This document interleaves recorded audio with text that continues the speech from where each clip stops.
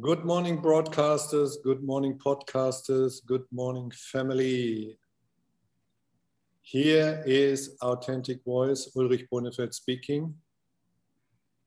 And today I'm going back to meet a friend. We met first in choosing both this wonderful glass broadcast yourself. So I will start on this point. Kurt, what happened to you that you jumped out of your original business and to said, okay, I will go into this podcast business? What was the reason? Um, well, there's many reasons for it, but I own a bar, restaurant, nightclub, and a year and a half ago we had to, or a year ago we had to close permanently to the public while the coronavirus pandemic was going through. So I had some extra time on my hands, and I've always been passionate about what I call the mindful eatery. And I like listening and sharing stories of people who have overcome obstacles in their lives when they've been told that they can't. And I've experienced similar things. And I've always wanted to do this mindful eatery project within the upper floors of my Shawbooks building, where, mindfulness is simply just the awareness of what gives you energy and what takes it away. And eatery means you're consuming a diet of food, thought, and environment. So that's kind of my passion. Even though I was 29 when I opened my restaurant 26 years ago, or 27 maybe, and so my life's evolved. You know what I mean? And it's just not all about drinking, but it's still I'm growing up as I get older. So I know from your bio that there was a turbulent life in the past, and it gave you some challenges to overcome. Will you introduce yourself in a short bio that we can have a picture on your life? Okay. Well, most of my friends know it's not easy being me, but it's sure a lot of fun. And starting out high school, I mean, I took auto mechanics and I knew I wasn't going to college. And I liked motorcycles, cars, anything with an engine. And at the age of 18, a buddy of mine had gotten out of the Marines and he said, let's go ride around the country on our motorcycles. So we did that. We landed in Dallas, Texas. I lived there for a year and a half. And after that, I wound up having I call it Texas experience, and it left me in uh, I lost myself for a year. You know what I mean? And after that, with my recovery, I started working with a friend as a carpenter, and it was like I was I picked up carpentry really quick because I was coming from nowhere. The crisis I faced in Texas left me with a third grade reading level and an IQ below 70. And I was supposed to live in a mental institution the rest of my life. And somehow things came about where I was able to survive that. And then it was a period of just celebrating that I was normal and I could actually work and function in society. I didn't succumb to the sentence that the medical practitioners had given me. And eventually, I liked drinking so much and I liked to build. So I put my two trades together. I built a bar called Shawbooks. And 2 weeks after I signed my lease to build Shawbooks, I was diagnosed with testicular cancer. So I had to. I decided. My mom was like, this is a sign from God. You're not supposed to build a bar, and it's my punishment for wanting whatever. And I just knew in my heart that that was my passion. I wanted to build a bar. I enjoyed it, and honestly, it was a good distraction. So I had to have a surgery, remove my left testicle, and then followed by 4 5 week long treatments of chemotherapy at Roswell Park. In between, somehow I managed to still get the business open March 31st, 1995. And that's where I'm still doing today. But I've also, just through the times of crisis and the things I've came through, I've always had an awareness of the effect of, food on your mood. Your food precedes your mood, and your thoughts precede your biology. And there was just so much coming on, like with YouTube and whatnot. And at the age of 40, I had my second child. My wife and I had our second child, and I wanted to better understand what had happened to me at the age of 20, that caused that crisis, and what about cancer. And I just mainly got on this search because I wanted to give my children the answers that I never was given, or at least assist them in discovering their own answers without telling them, so to speak.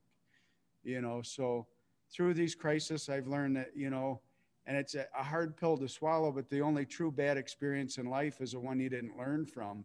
Because when you're at 0 point, you got to find something to grab on to assist yourself to move forward, So, in a nutshell, I hope that gives you an idea of my background and what I do. And I live in Jamestown, New York. It's a small town. They just developed and built a national comedy center across the street from me in my business. And 2019 was a great year because of that. And then COVID hit. We're the hometown to Lucille Ball. So that's kind of, I Love Lucy. I don't know if you've ever saw that in the 50s. Her famous saying was that laughter's the best medicine. And that's kind of like a big deal to me because that's kind of the first form of energy psychology. You can shift your mood by laughing, and if you're in a negative state, just watching a funny movie and laughing really changes your energy. And so that just kind of bit into my whole philosophy and the way that I've learned to overcome things in my life. And I really enjoy studying energy psychology, energy medicine, and it's kind of my hobby that I'd love to turn into kind of a creative center, like, so I that's what I'm looking to do in the upper floors of the building. And so that's where I'm at today. So what I hear is life is the teacher, life is the master, and we can learn if we take it as it is and not want it different. And sometimes, as you said, it's hard to swallow some circumstances.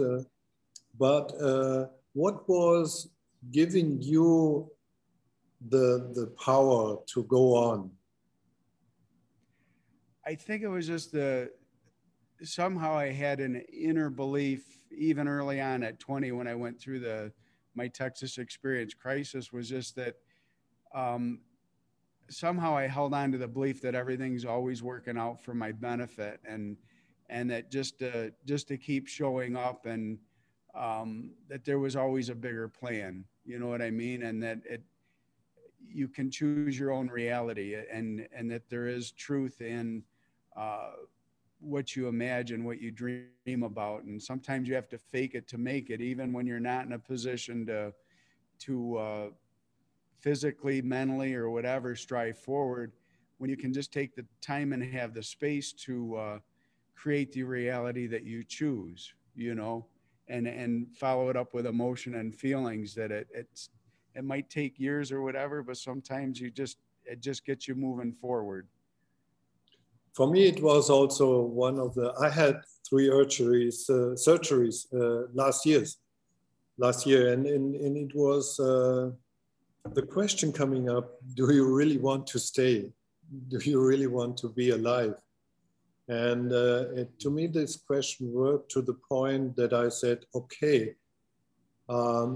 if I want to stay, I want to stay fully. I want to stay 100%. So this is a choice, it's a decision we can make when we believe in there is a way.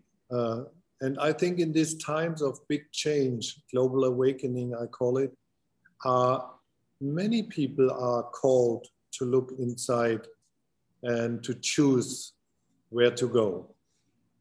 That's very powerful, because when you're in that state, if you never were through those surgery or not, now I can feel that you're more than likely you're living a more fuller life, because you look deep inside and you really were challenged with, do I want to stay here or do I not? And when you chose to stay, you chose to live fully. And now what does that look like?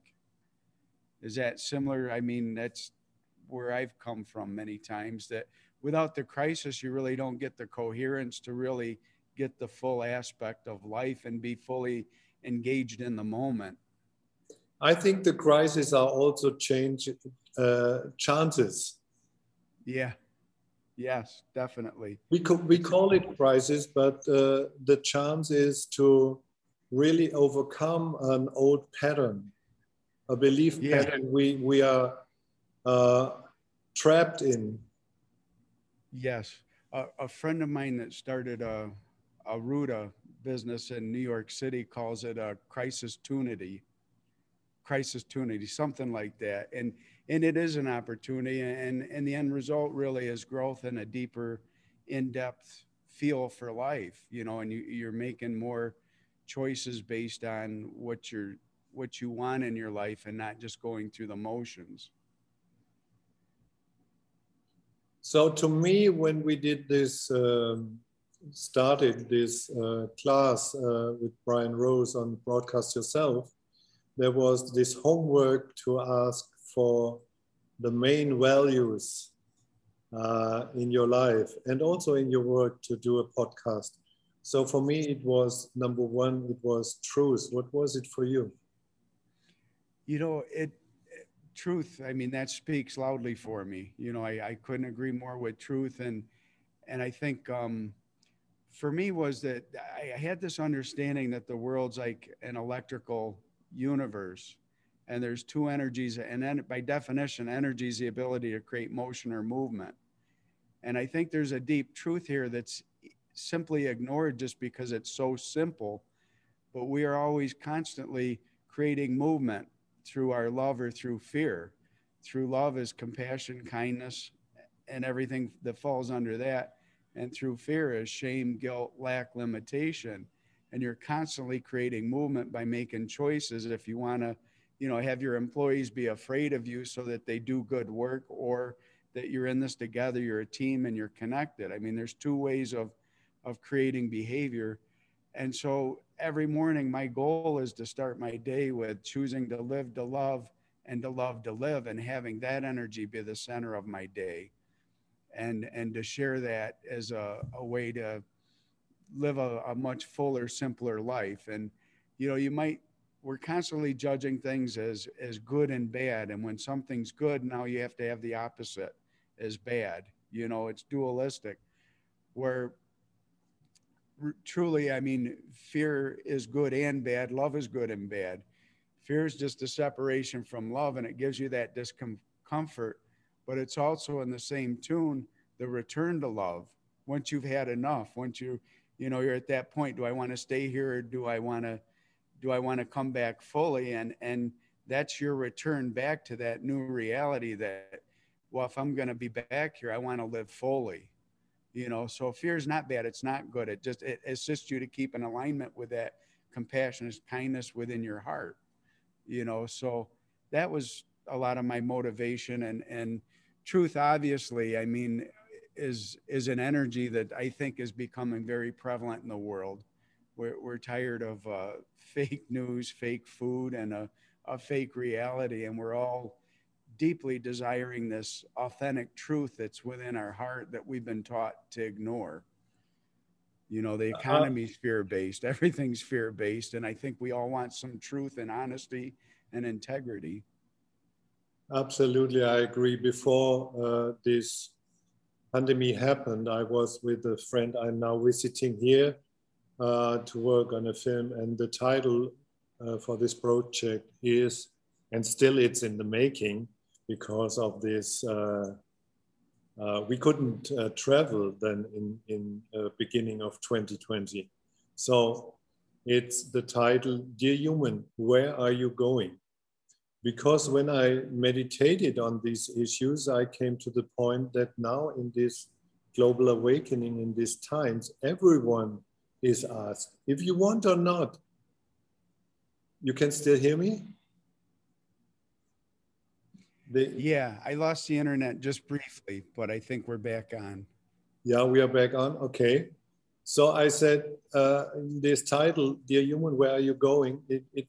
I was asking and feeling that everyone for himself has to ask, do I go on fake fear-based life, or step I into my inner truth and follow what my title of my podcast now is, Authentic Voice. It's not what we speak, but also what we listen from our heart, the authentic voice in us.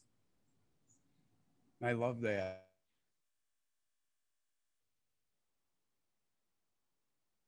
This is something that we definitely need a conversation on and to learn more. Yeah, we have to learn more and to forgive us, or to see it in a different way, that the past we called difficult, or we judge in a way, to look twice. I did this for myself and looked at my past and said, oh, this was not the way I thought. It was, I can look at from another angle. I can look at differently. And it shows me this was a big step on what you really put on your way to discover something. So if you can see it this way, then you said, oh, I planned it very well, my life. I had a lot of steps to go, but I learned a lot. No, that's what they call the school of hard knocks. You got to be tough if you're going to be stupid, or start making smarter choices, you know? And that's been kind of my education. I didn't go to college, but I went through the school of hard knocks, you know? And what I'm noticing too is like, we all have this perception, you know, when two people see the same thing, you know, they have two different descriptions of what they saw, and neither one's right or wrong. But it's so hard to change your perception. And it's not, you know, I'm learning that it's not my purpose to change anyone else's perception. Theirs is what it is. And it's amazing how hard we try to hold on to our perception without changing. Even when the truth reveals itself, it's just very hard to make those new connections, you know, in your brain or whatever it is. But we always seem to resort back to a misperception sometimes, you know, and those are hard to deal with within yourself and those around you, you know. And I see that going on a lot, you know, the news, the media, or anywhere, you know, even when the truth's revealed, a lot of people don't even want to witness it. They don't, there's something within us that just doesn't want that change, that we resist that. Have you noticed that? I noticed that, but I'm also aware that it more and more the people, whatever they choose, are more aware that every choice, every decision, it's not about the decision making, if it's true or not. It's, you will feel the consequences of your decision. And if you will go with a no to life, the the results are coming on your way, and it's what you choose. So I think we are more and more getting aware in this uplifting energy that we are responsible for every choice we take on our way, whatever it is. Yeah, and everyone's so uh, quick at what's the ego. You know what I mean? The ego can't exist without fear, because it wouldn't have anything to defend or protect. You know, so you've got this egoic paradigm and you got this truth authentic paradigm going on at the same time. But everyone's so quick, and I am too at times, to deflect blame. You know what I mean? Oh, it's not me. I didn't do it. And this is why I wasn't successful, because I had, you know, this happened to me, or this is why, you know, I'm alone because my partner was this way, and I don't have money because my partner, you know what I mean? You've got multitude of excuses in life, you know what I mean? And really, when you start owning it, and that you attracted it, and that it's not about what happens outside you, it's more about what happens within you. You know, no one can make you feel embarrassed without your consent. Nobody can make you feel disrespected without your consent. You know, when you take full ownership like that, if someone moves you off your center, it's a crisis tunity. You know what I mean? You can make a change. You can by staying centered and not allowing outside influences take you off your purpose, the more truthful of a life you can live, I think. Absolutely. And with this energy uplifting. For some reason, my internet's lagging. I don't know if it is on your side. The internet, it's instable. Hello, do you hear me?